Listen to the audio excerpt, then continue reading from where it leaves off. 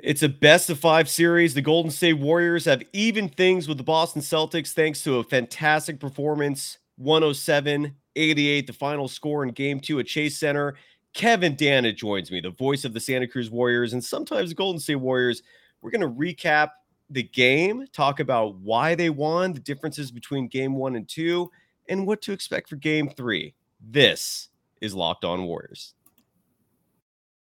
You are Locked On Warriors, your daily Golden State Warriors podcast. Part of the Locked On Podcast Network, your team every day.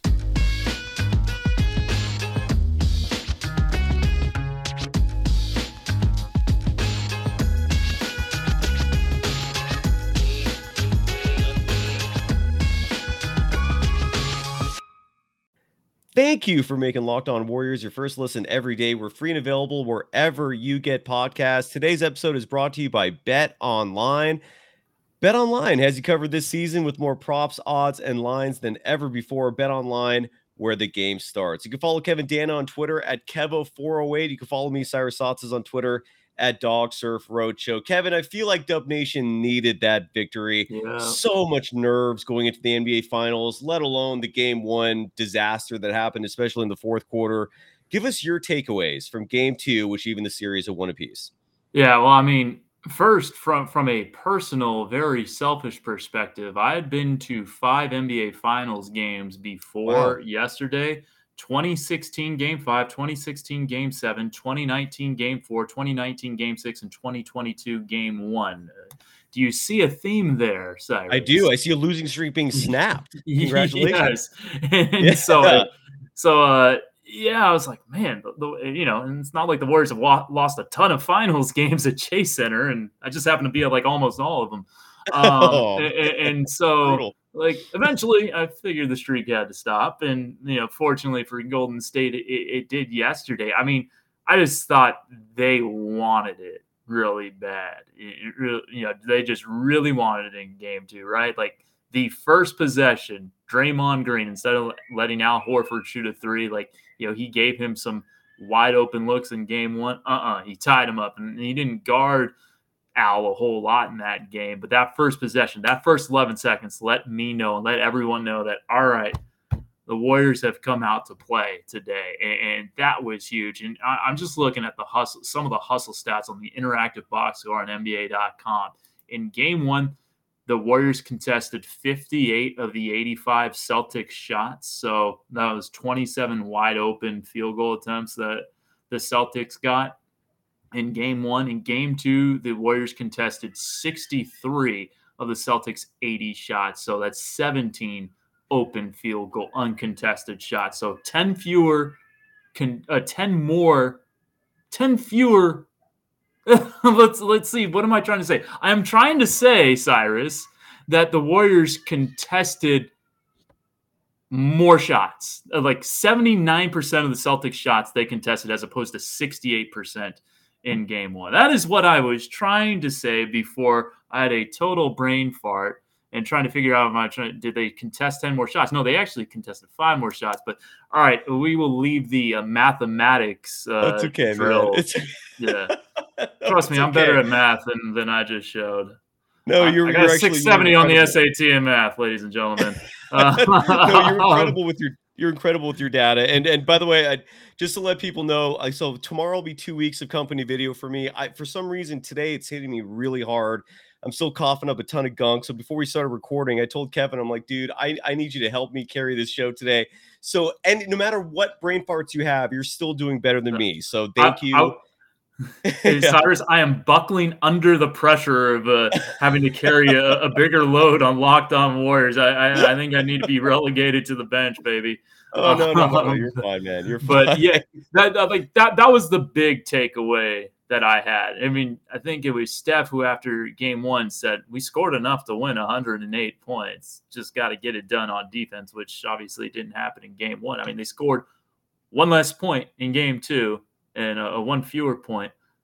And guess what? They won by 19. So, yeah, Defense was the difference, and attention to detail and getting into their shorts and getting physical and getting tough. I thought Draymond was incredible last night. Oh, he was, man. And it drives me crazy how many people today are coming out saying the refs helped the Warriors. I've been meaning to do the research for a long time now, but from the personal foul standpoint, they they actually called one more personal foul on the Celtics than they did the Warriors. And in terms of free throw attempts, the Warriors had a whopping 3 more. So I don't know if there was a huge advantage. It was a 19-point difference in this game.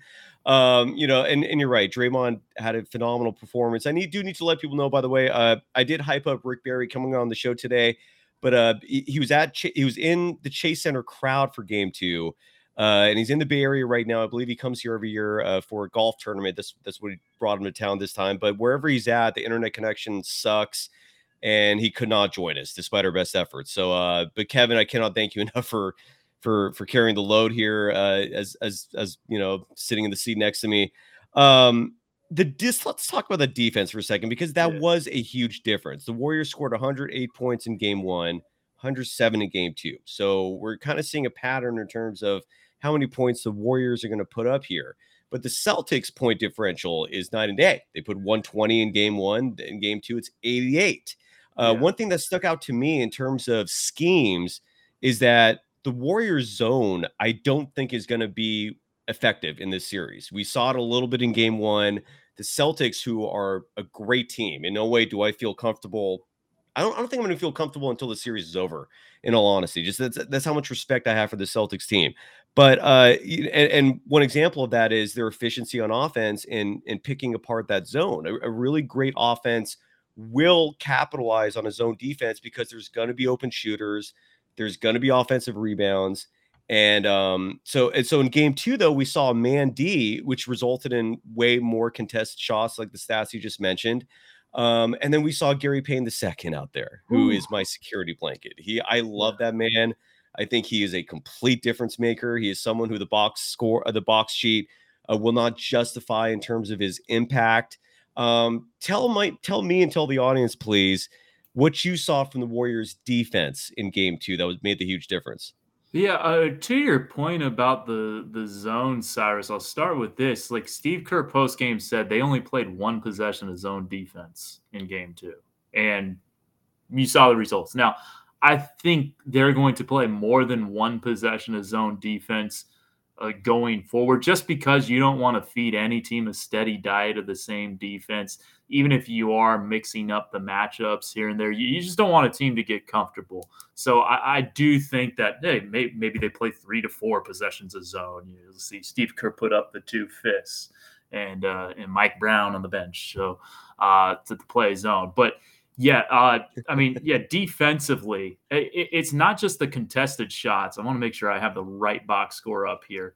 Let's see.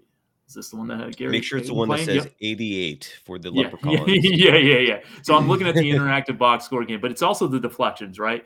Like the Boston Celtics had 18 deflections. The Warriors had 30 deflections. And Draymond Green, 8 deflections himself. Stephen Curry, 7 deflections. There's a 1 possession. They've been talking. The talking heads on ESPN are talking about Stephen Curry's defense today because it was very good. I mean, 7 deflections, 6 contested shots. They show the replay of him D'ing up Payton Pritchard, who, all right, he's maybe not the best offensive generator, but he's a very solid backup who has had a nice start to his young NBA career. That was a smothering possession of defense. Like the Celtics did try to target him at times, and they weren't having a ton of success because Stephen Curry is really turned himself into a solid defender.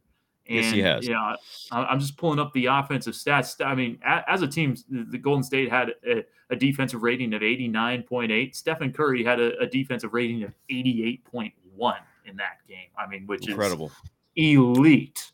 Mm-hmm. And so, yeah, those are the things that really kind of stood out to me, or at least kind of either seen it happen in person, like with the Draymond tie-up. I remember the Payton Pritchard possession where Steph locked him up, and then reading some of these stats and reading the articles that were written after the game that, this defense was on point. They were the number 2 defense in the NBA for a reason. And to start the season, they were sub 100 defensive rating for the first 10 plus games. And then kind of there was some slippage. But like through when they were 18-2, like their defense was playing at an historic level.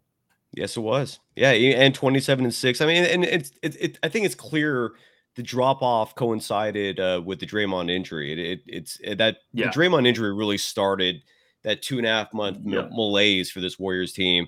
I want to play the sound real quick from Gary Payton II, who again, his impact was felt, and he made a huge difference out there. It's great to see him.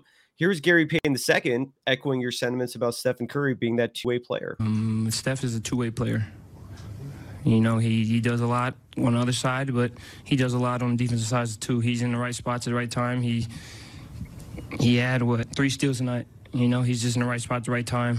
And he talks to his teammates. He's vocal, and he leads by example on both sides of the court. And you know, I guess guys don't see it, but we see it on this team for sure. So there was Gary Payton II. Giving kudos to Gary Payton. Today's show is brought to you by BetOnline, and betonline.net is your number one source for all your betting stats and sports information. Find all the latest sports developments, news, and odds, including this year's basketball championship matchup, the NHL Hockey Conference Finals, Major League Baseball, and of course, all the latest fighting news from MMA and UFC to boxing. Do you have any idea what the spread is for tonight, for Wednesday night's game? Do you want to guess? My guess would be Boston -2.5. Oh, you're close. It's actually Boston -3.5. When you were on last week, Gary St. Jean joined you, which was phenomenal. The feedback for that show was off the charts, man. People loved Saint. Saint is the best. He is, man. And the Saint said something that I thought was brilliant. It was right on the mark, which is that in a series like this, the bookies will typically give the home team 3 points. So if the line is 3.5, which is what it was for the Warriors in game 1, which is what it now is for the Celtics in game 3, that usually means it's a pick 'em, because it's really a half point is what the favorite is, and that's the definition of a pick 'em. It's one way or the other. So the line is 3.5 for the Celtics, which is a little surprising to me. And again, the bookies set these lines based largely on what they think people will bet and how people feel. The money line is -155 for the Celtics, plus 135 for the Warriors. That is the bet I would place. So the money line plus 135. And the over-under is 212.5. Anything look good to you there? I know you don't bet on these games. You're not supposed to. I can't give any gambling advice. I will say that that Boston -155, from what I understand about sports and lines, seems interesting. Not from like you should bet this, but I was like, I didn't think it would be -155 is all I'm saying. And again, for any future employer, I don't bet on sports. Of course. Yeah, and I'm not saying that you do.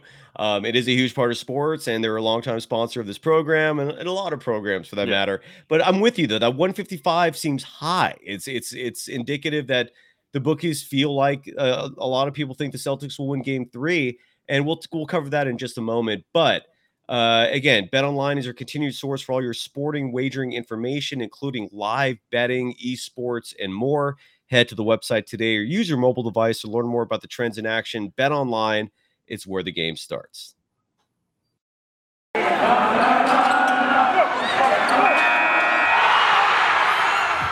are Locked On Warriors, your daily Golden State Warriors podcast.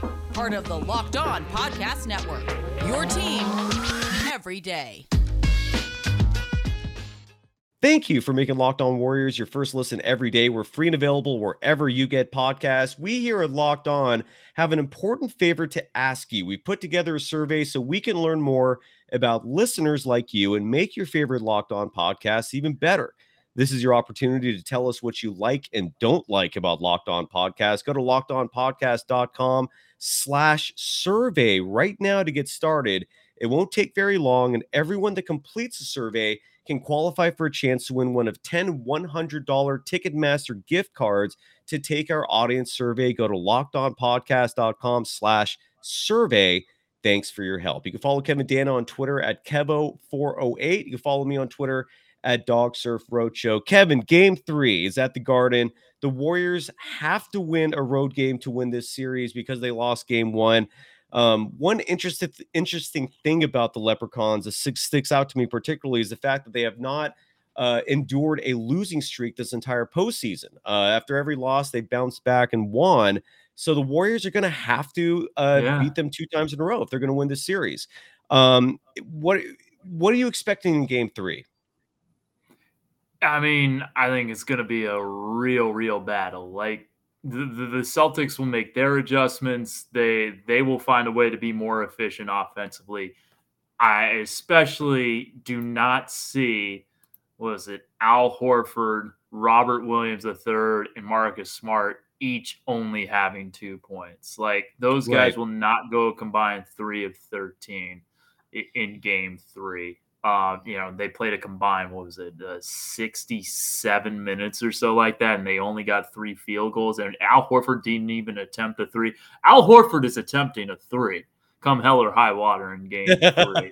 Now, I don't think he's going to go 6 of 8 from 3, but they're going to figure out something, the smarter minds of the Boston Celtics coaching staff than I have, to get a guy like Al Horford better looks, because he didn't take a shot in the entire first half.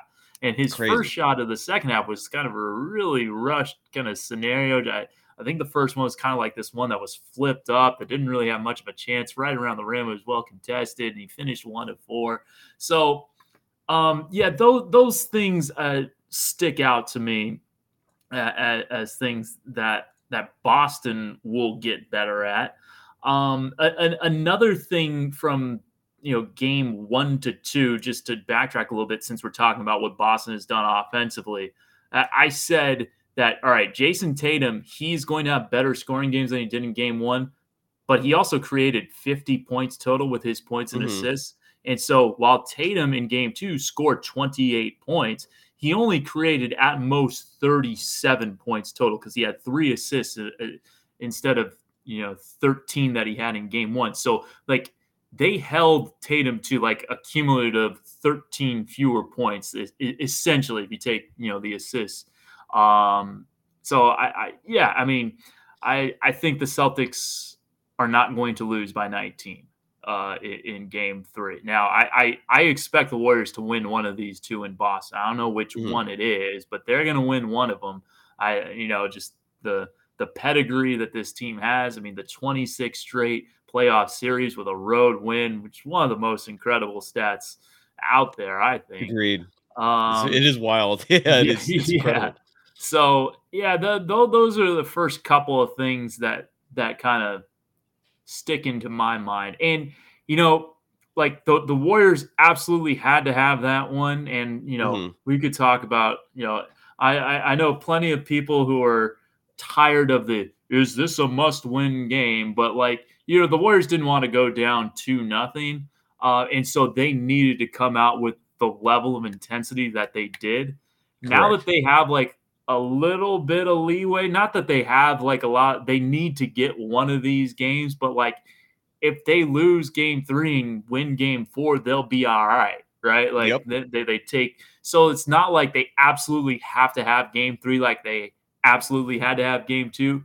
So I'm curious if they can keep that same level of focus and intensity, the desperation that they played with to start Game 1, to start Game 2, if that can carry over to Game 3 in Boston. Because I imagine it'll carry over to Game 4 if they lose Game 3. But coming off a win, can they play with that same desperation? That's something that I'm going to be looking for.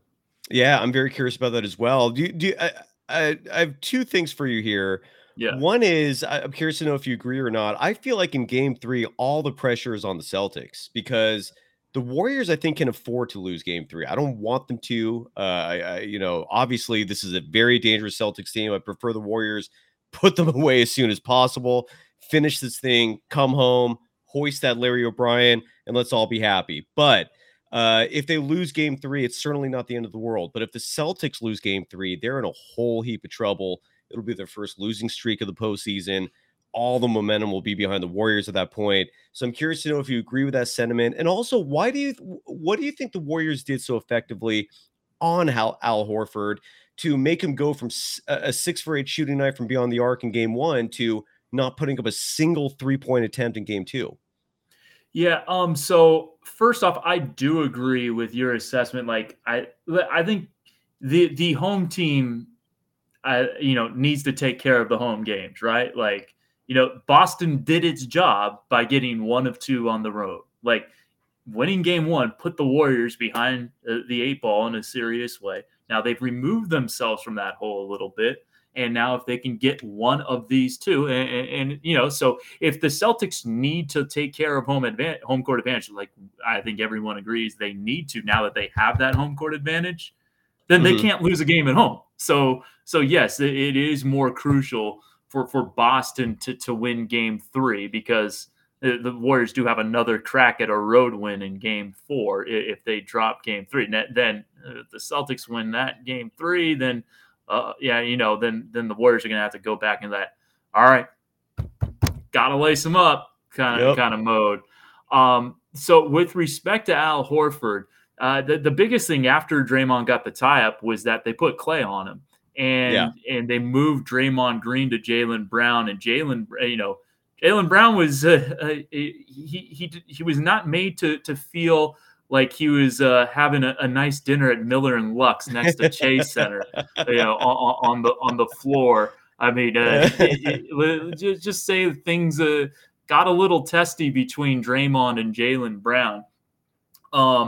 So that worked. So and then Klay Thompson, you can talk about that he's not who he was defensively coming back from 2.5 years, but he's stout, he's strong. And even the first game, one of the things I took away from his return January 9th, 2022, aka Clay Day against the Cleveland Cavaliers, kind of like a worthy opponent of the moment, right? Because they had 4 straight finals appearances against Cleveland, was how well he stood up to bigger players when they tried to back him down.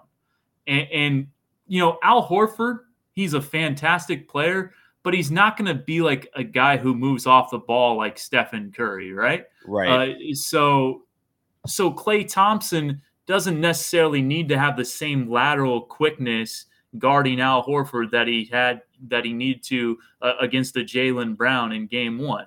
And since Klay is a strong dude, and he basically just needed to stay attached to him, whereas Draymond Green, he wants the defense. Like, he plays kind of a rover mode when he's not guarding like the numero uno option. And so he was kind of in rover mode against Boston in game one, where he was helping off Al Horford because, look, they have Jason Tatum and Jaylen Brown, and you want to stop dribble penetration because those two guys are elite scorers and just kind of elite athletes, and are going to be, the face of, they've been the face of the Celtics for 5 years. And Jaylen Brown's been there for 6 years. Tatum's been there for 5, and they're going to be there for a decade plus more. I hope, at least, and I'm sure Boston Celtics fans hope. In January we were talking, let's break up Jaylen Brown and Jason Tatum. And no, I think everything's okay with the Boston Celtics. Like, they had gone to about that. You're right.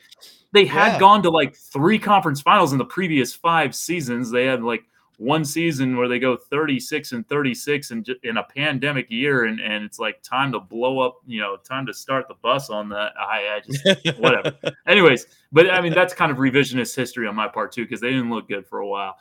But back to kind of the Draymond thing with Al Horford, like, you saw him daring Al Horford to shoot, and Al Horford has been great in the postseason from 3, 46%, and he's still 46% after last night because he didn't take a shot from beyond the arc.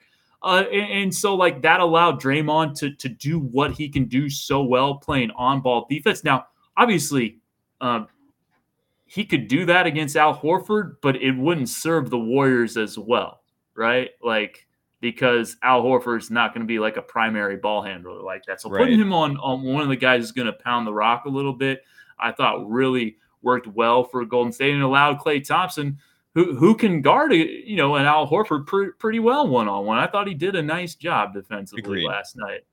Wholeheartedly agree. I saw the exact same thing. I thought it was a fantastic adjustment because Klay, and it made Klay an effective defender, because whatever his struggles are with faster players, Al Horford is not going to blow by you. That's a huge reason why I was also advocating for Nemanja Bjelica to play, because Bjelica can also guard a player like Al Horford, who's not the slasher type. He doesn't have the greatest post game either. He's a solid big.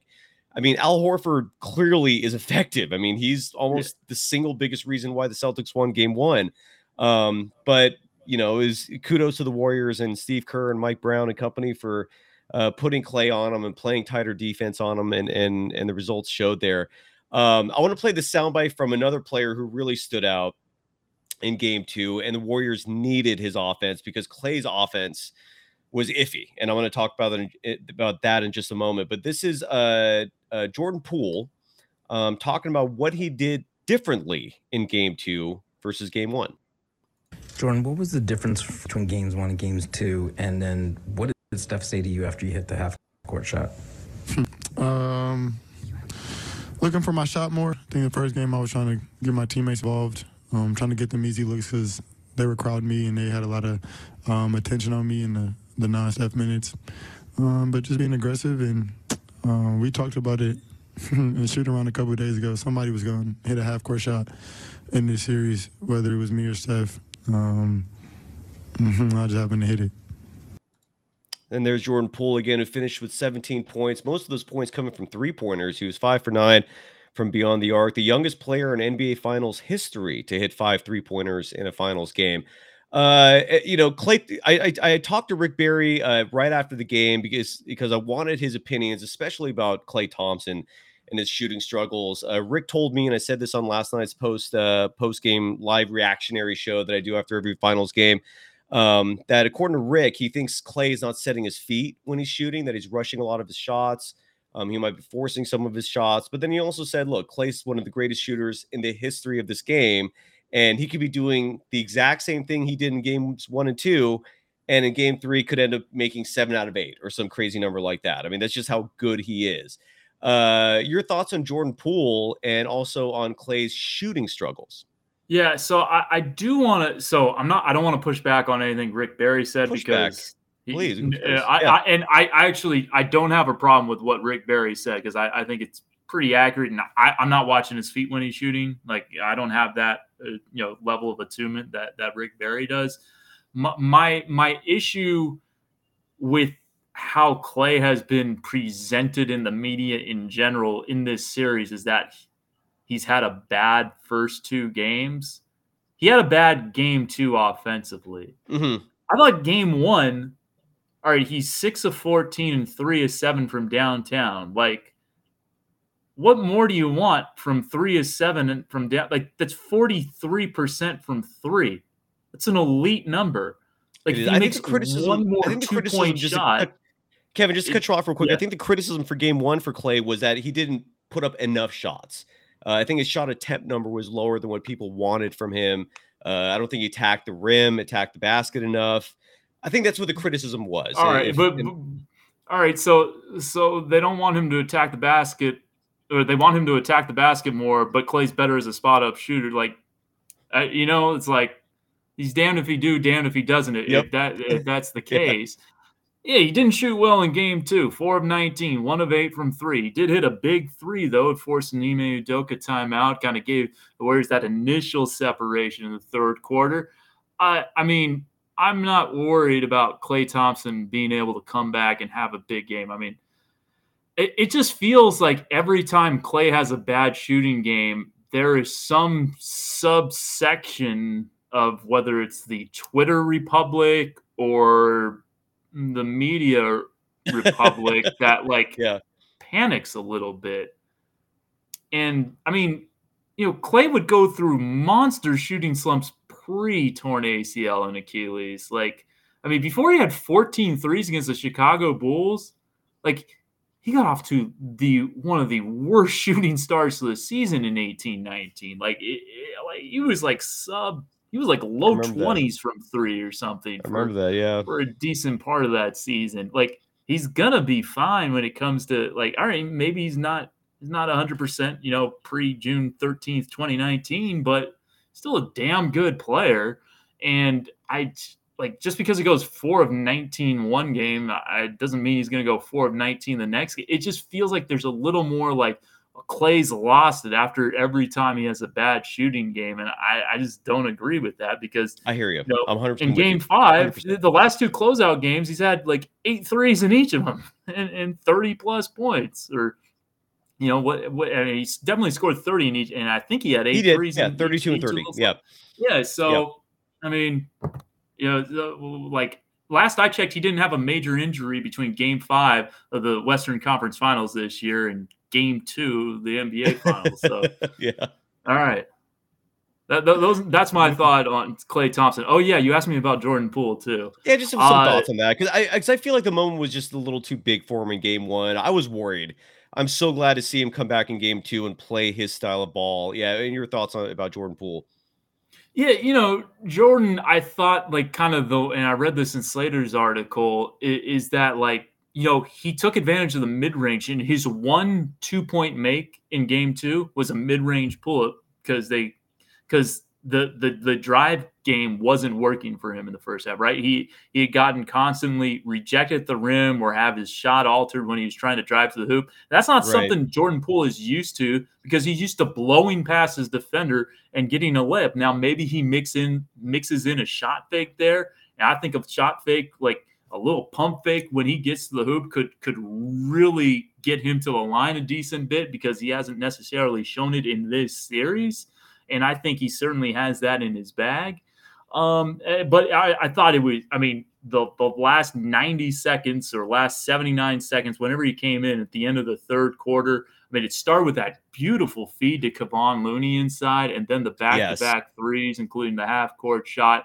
Like, that's how you break out of a 6-quarter slump to start the NBA Finals, and we'll see if it carries over. I like that they kept him on the floor, for large stretches of that fourth quarter, even though the game was out of reach after that 6-0 run. I mean, after I think it was the Bielitsa dunk that made it 93-64. So the 6-0 run, I was like, all right, game blouses. Like, the Warriors have evened up this series. But I'm glad that Poole stayed out there. I'm glad that Klay stayed out there, too, to try to, find those guys a little more of a rhythm offensively, even if it comes in quote-unquote garbage time. Anytime you see the ball go through the hoop in live action, I think is a bonus. You're absolutely right, man. No, that's a great call there. I agree with all of that. And just to wrap things up here, the Warriors, they had a 9-man rotation in Game 2 that I think is the recipe for success. Like that 9-man rotation, and look, if Iguodala comes back, I'm not opposed to it. I think he, the stats showed he actually played tremendous defense on Jason Tatum. Well, a huge reason why. What? Sorry. Yeah, he played well in Game 1, I thought. He did, yeah. At least, certainly defensively, especially, where Jason Tatum had 12 points, and a large reason was Andre Iguodala, who was guarding him almost exclusively. And his offensive numbers were great too. But at the same time, what I didn't like in Game 1 was having Iguodala and Draymond Green on the floor together. I don't know if that's something that's sustainable in a 7-game series against the Celtics, just because it does stagnate the offense a little bit. But look, if Iguodala comes back and he's basically Draymond Green's sub-in, I love it. I really think like Gary Payton II was huge coming back. I thought Otto Porter Jr. has had a phenomenal series so far. It's only been 2 games, but his impact is immeasurable because the stats do not reflect either of those players' impact and importance for the Warriors. I mean, Otto Porter Jr. Only had 1 field goal attempt. It was a 3-pointer, finished with 3 points, but his plus minus was 24 in the positive. He tied with Steph and Kevon Looney for leading the game in that department. And then Gary Payton II had 7 points. But again, that 1-3 was huge. And it's his defense and being at the right place at the right time. I mean, his timing is impeccable.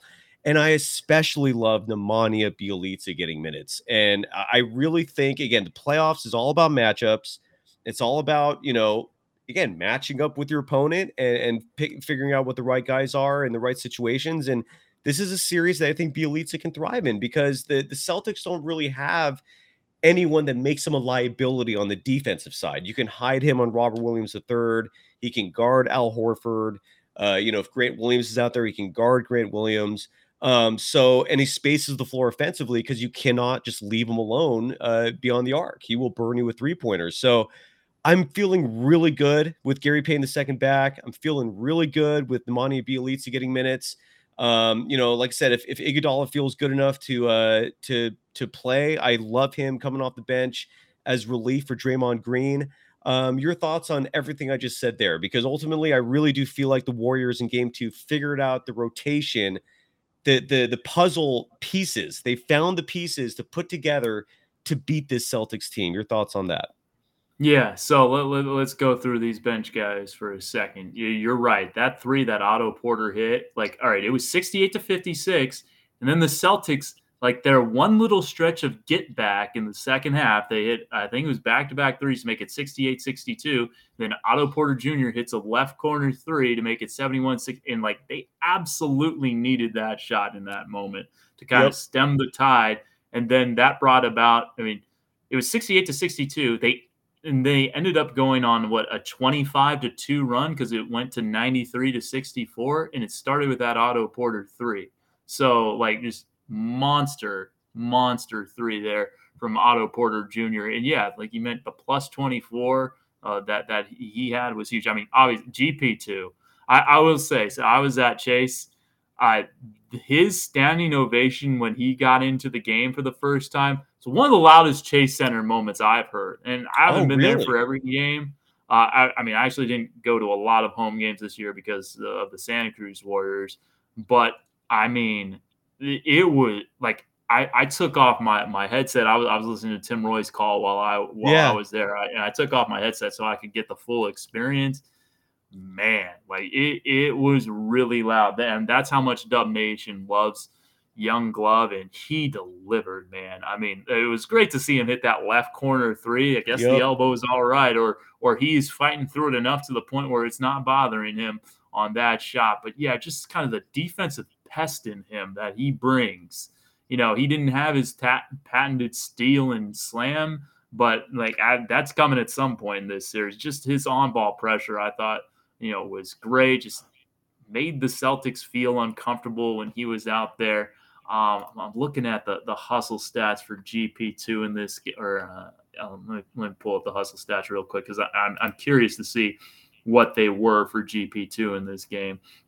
A couple of deflections. He set a nice screen. He had a screen assist for a big Steph three. I think it was the one that made it 76-62. He had 4 contested shots, contested a couple of twos, a couple of threes, recovered a loose ball. Like, just kind of the little things that he was able to do, I thought were huge. And then Nemanja Bjelica, I mean, he was very solid last night. 6 points, 5 rebounds in 10.5 minutes.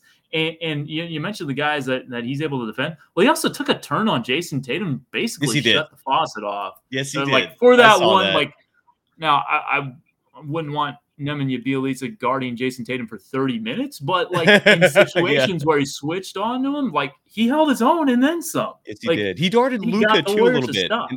He guarded Luka a little bit in that Maverick series too, and held his own there as well. Yeah. Yes, he did. Yeah. So I mean, like, Nemanja Bjelica at times is like, I remember after game 1, everyone was calling him Nikola Jokic. It was like, all right, let's slow our roll a little bit after the 15-11 rebound game against the Los Angeles Lakers. Like, that's not the first thought I had when I watched him play.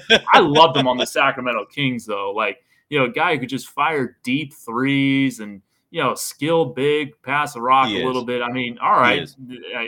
Nikola Jokic can also do, I guess, like, oh, he's Serbian. They can both pass the ball. They can both shoot the ball. Oh, hey, Bjelica's Nikola Jokic. And then it went from that to like, oh, he's unplayable. He can't play defense. He's a liability. And he's balanced out nicely in the playoffs. I thought he's given, throughout when he's been in the lineup, he's done a nice job for Golden State. Those, and then we've talked about Poole, but with respect to those 3 guys, I've been impressed with those 3. I'll be interested to see if Moody gets more time or Kuminga at certain stretches, because those would be potentially next 2 guys up. And if Andre's ready to go, you got to play Andre. Like, this is, and it's not just like, all right, this is his last hurrah. You got to throw him in. Like, he can still be effective when he's out there. And like, I go back to 2019 Game 6. I think in the NBA Finals. I think he had like 22 points in that game. Like he was like he turned back the clock offensively. So he's 38 now, but I could easily see Andre for like one last ride. Like I can't too. Partying like it's 2006. Yeah, I absolutely can't too. And part of me wonders in game one if Kerr, I mean, look, Kerr just didn't feel comfortable playing Gary Payton II. I think he was just hoping Iguodala he wasn't cleared to like he was only cleared for certain situations. So that's right. why. That's confusing. Can you elaborate on that? Like, what does that mean? Like, how can you clear him as a physician or as a MD for certain situations in basketball? That seemed really bizarre to me. So I'm not Rick Celebrini. I'm not Nirav Pandya. But like what I would surmise from that is that he could have come in, say there's like 12 seconds left, ball's out of bounds off Golden State. So Boston's getting it with the shot clock off. So Golden State's not going to play offense. You take Steph Curry out or you take Jordan Poole out and you put GP2 in. Kind of like how we've seen them use Juan Toscano Anderson in the quarter situations from time to time in the playoffs. And that was how GP2 got on this roster, basically. Like the end of last season, he was used in those spots almost exclusively. Correct. And then to start this season as well. I remember in the Lakers game, first couple of games to see, it wasn't until that Charlotte game in early November where he became a part of the rotation going forward. And so that's a role that Gary excels in. And if he's only going to play defense, you're not going to worry about him putting up a shot and kind of extending that left elbow. So that's how I understand it. I don't know if that's what it means, but that would be my hypothesis. Yeah, I mean, because it was just weird because his dad was on.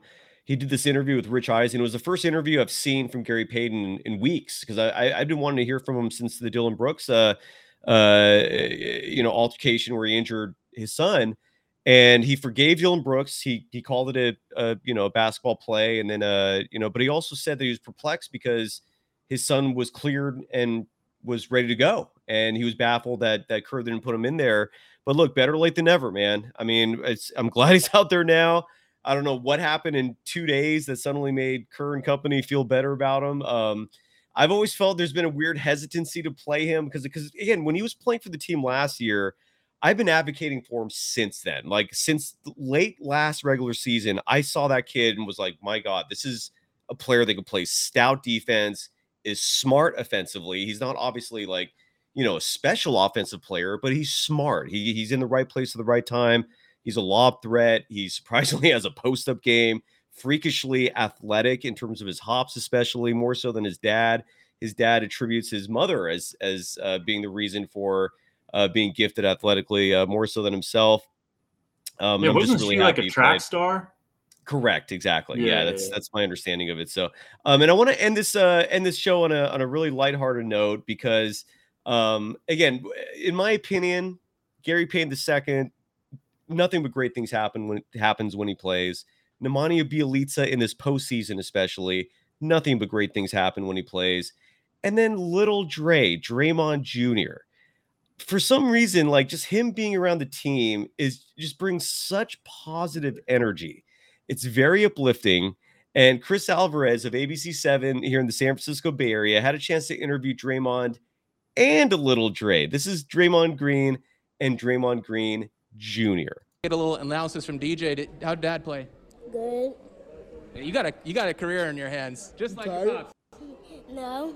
Is DJ trip to Boston? You going? Yes. Absolutely. Wow, that's pretty cool. We're gonna see you running around the floor in the parquet. Yep. All right. That'll be cool. We'll look forward to seeing you guys in Boston in a couple days. Safe trip. And DJ, we're looking for you on the floor. Thank you. Say peace. Peace, guys. That was awesome. I don't know. Maybe you got to be a Warriors fan to truly appreciate that. But I love that kid, man. Congratulations, Draymond Green, on having a beautiful family there. Any last thoughts, Kevin, before we bid adieu? Game 3 is Wednesday. What's your prediction, if any? And any last thoughts before we wrap things up here? Yeah, I predict that Golden State will win one of these two games. I think it's going to come back 2-2. Just to finish up on the Gary Payton interview stuff.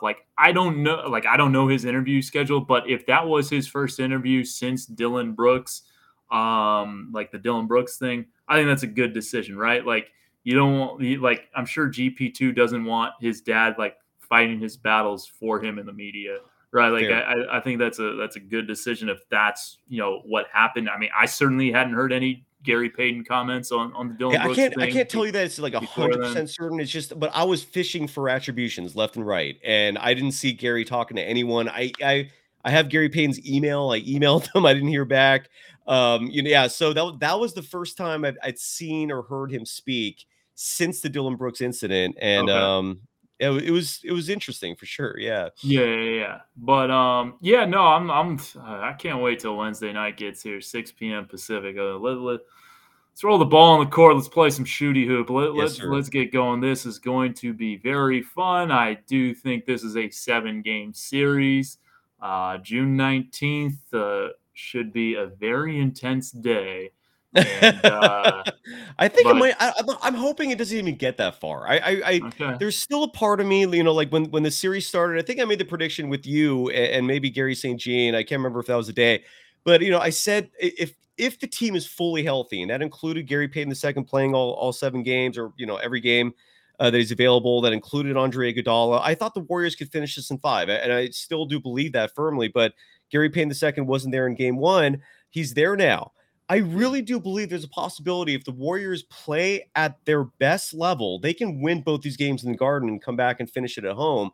Or at a minimum, if they get a split, they can still try to finish it at the Garden in Game 6. I do think that possibility is there. I don't want to rule it out. Like, I just have that much faith in this team. I think they're that good. But yeah, your thoughts, please. Yeah. I mean, 91 Bulls, Lakers, 2012 Heat, Thunder, 2011 Eastern Conference Finals, Heat, Bulls. Trying to think of other series. But first, there's another NBA Finals series that 01 Sixers, Lakers, where one team won the first game and lost the next 4. There you go. But I think that the Warriors and Celtics are much closer than like Sixers, Lakers, right? Like it took everything for the Sixers to win that first game, and then they just got. And I think we all knew that they were just going to get just trounced the rest of that series. That was I'm pretty sure that's the only game, as Bacon says hello. Hey Bacon. I'm pretty sure that's the only loss that the Lakers had that postseason. Was Game 1 of the Finals. That is correct. Yeah, yes. So, just like how the Cavaliers Game 4 prevented the Warriors from a perfect postseason, that was 86 one blemish. In 2001, you're absolutely right. And honestly, like I don't mean any disrespect to the Celtics saying this. Robert Williams III is clearly not 100%. Yeah. And that's huge. Like huge. He is a very important player for him. And ultimately, I do think the Celtics, as good as they are still missing a player. I don't know where that player slides in. I don't know if it's like, if it's a player that fits below Jaylen Brown in terms of stature and prominence, or maybe it's someone in between Brown and Tatum. I think what kind of player are they missing in your opinion? It could offensively. I think they have shortcomings offensively. I just don't think they could put up enough points. I think the 88 points we saw in Game 2, because we're seeing a pattern here with the Warriors. They're going to be putting up that 107, 108. I think they could even get to like 110 plus. I think the 120 the Celtics put up in Game 1 was an anomaly. Like, I don't think that's a clip that they're going to be meeting on a regular basis. Like 90, 95 is more realistic. I just don't think they have the offense. I think they need Derek White to shoot 5 for 8 from 3. They need Al Horford to shoot 6 for 8 from 3. And I just don't think you can count on that on a consistent basis. And that's why I think the Warriors are the better team. Now, if they had one more like shooter, like a Gordon Hayward, I think maybe someone like him is sorely missing. Like another offensive threat who also has size. And that's just off the top of my head. I'm just spitballing right now, but that's just my observation. Who knows if I'm right or not, but yeah, that's just my observation skills. So, all right, Kevin, it's always a pleasure, man. I think it's safe to say, regardless, we're going to be doing another show next Monday. I highly doubt the series is over before then. I don't think it's even possible. But it's not possible. It's not possible. Game 5 is June 13th, and there has to be Game 5. Yeah, so it's not even possible. So we'll be doing at least one more of these. Realistically, regardless of what happens, we'll be doing 2 more of these on Mondays. I don't think the off season starts for the Locked On schedule until July. So regardless, Mondays with Kevin will proceed at least through June. And then before we go through some sort of off-season schedule, and then we'll reconvene next season. But regardless, yeah. So through June, Kevin Danna joins me. You can follow him on Twitter at Kevo408. And thanks for putting up with me. I have no energy today. I don't know what's going on. This company video is just a nasty thing, man. It is hitting me all over the place. Again, tomorrow will be 2 weeks, and I'm still coughing up pieces of my lung. Without grossing people out, I don't know how else to tell you. I don't feel great. But Kevin, thanks for helping me carry the show today, man. And thanks for just a great job you're doing, brother. You're just pro's pro, dude, and you're a great dude on top of that. Mondays with Kevin, man. It's like Tuesdays with Maury, but with less life insight. Yeah, and hopefully with less diseases and stuff. Yes, like a healthier version of that. Yes, Mondays with Kevin. Yeah, so absolutely, and that is a great book, by the way. My mom made me read that some years ago. Yeah, and again, you can follow me on Twitter at Dog Surf Roadshow. You can follow this program on Twitter at Locked On Dubs. Thanks for making Locked On Warriors your first listen every day. Make sure to go check out the Locked On NBA Big Board. Host Rafael Barlow from NBA Draft Junkies and author of the NBA Big Board newsletter is joined by Richard Stamen, Sam Ferris, and Leif Doolin, giving fans an in-depth look into the NBA draft, mock draft, player rankings, and of course the big boards. It's free and available wherever you get podcasts. By the way, Kevin, before we go, I participated in the Locked On mock draft. And my pick for the Golden State Warriors in that mock draft, and I'd love to know your thoughts on this. I relied largely on Kristen Peak, who I think is brilliant when it comes to observing college talent, high school talent, G League talent. So I went with where's the name? Walker Kessler from Auburn University. He's their center. Your thoughts? Big time rim protector. Like this, I'm looking at him right now. I mean, I remember like the guy averaged like 4 blocks a game this year for the 4.6, like just crazy. Yeah, this is a guy that transferred from North Carolina to Auburn and just had a monster year. A big reason why they were a 2 seed in the NCAA tournament this year. Yeah, he was tied for second at the combine standing reach. He had a 9.5 standing reach. Woo. There was one guy who had like a 9.9 standing reach. I think it was Mark Williams. Don't quote me on that. But he was he was also the tallest guy without shoes at the combine. So without shoes, 7 foot and a quarter inch, and with shoes, I think he's like 7'1", 245, and he's going to turn 21 next month. I like this. I like kind of his profile a lot. I remember watching him, and if you can score 11 points per game for a team in college, that usually is a pretty good sign that you have some sort of offensive skill. He's not a 3-point shooter. He shot 20% from 3 this year, but no, I mean the 4.6 blocks per game, that is tough to do. Mm-hmm. And I mean, especially considering his minutes, he played 26 minutes a game this year. And he averaged 4.6 blocks per game. That's ridiculous. Yeah, I think he could come in and play right away. And this is based on the Locked On mock draft. There were other players I wanted, but they were picked ahead of him. So Walker Kessler was my pick. And want to add one last thing here before we go. The Warriors in game 2, from the end of the first half, this is late second quarter until the beginning of the fourth quarter, they went on a 43-14 run. Ooh. It's incredible. That's absolutely incredible. Money. I'll leave people with that. Man. I'll see you next week, Kevin. Thanks, brother. Always a pleasure. All right, thank you. Thank you, everyone. Later.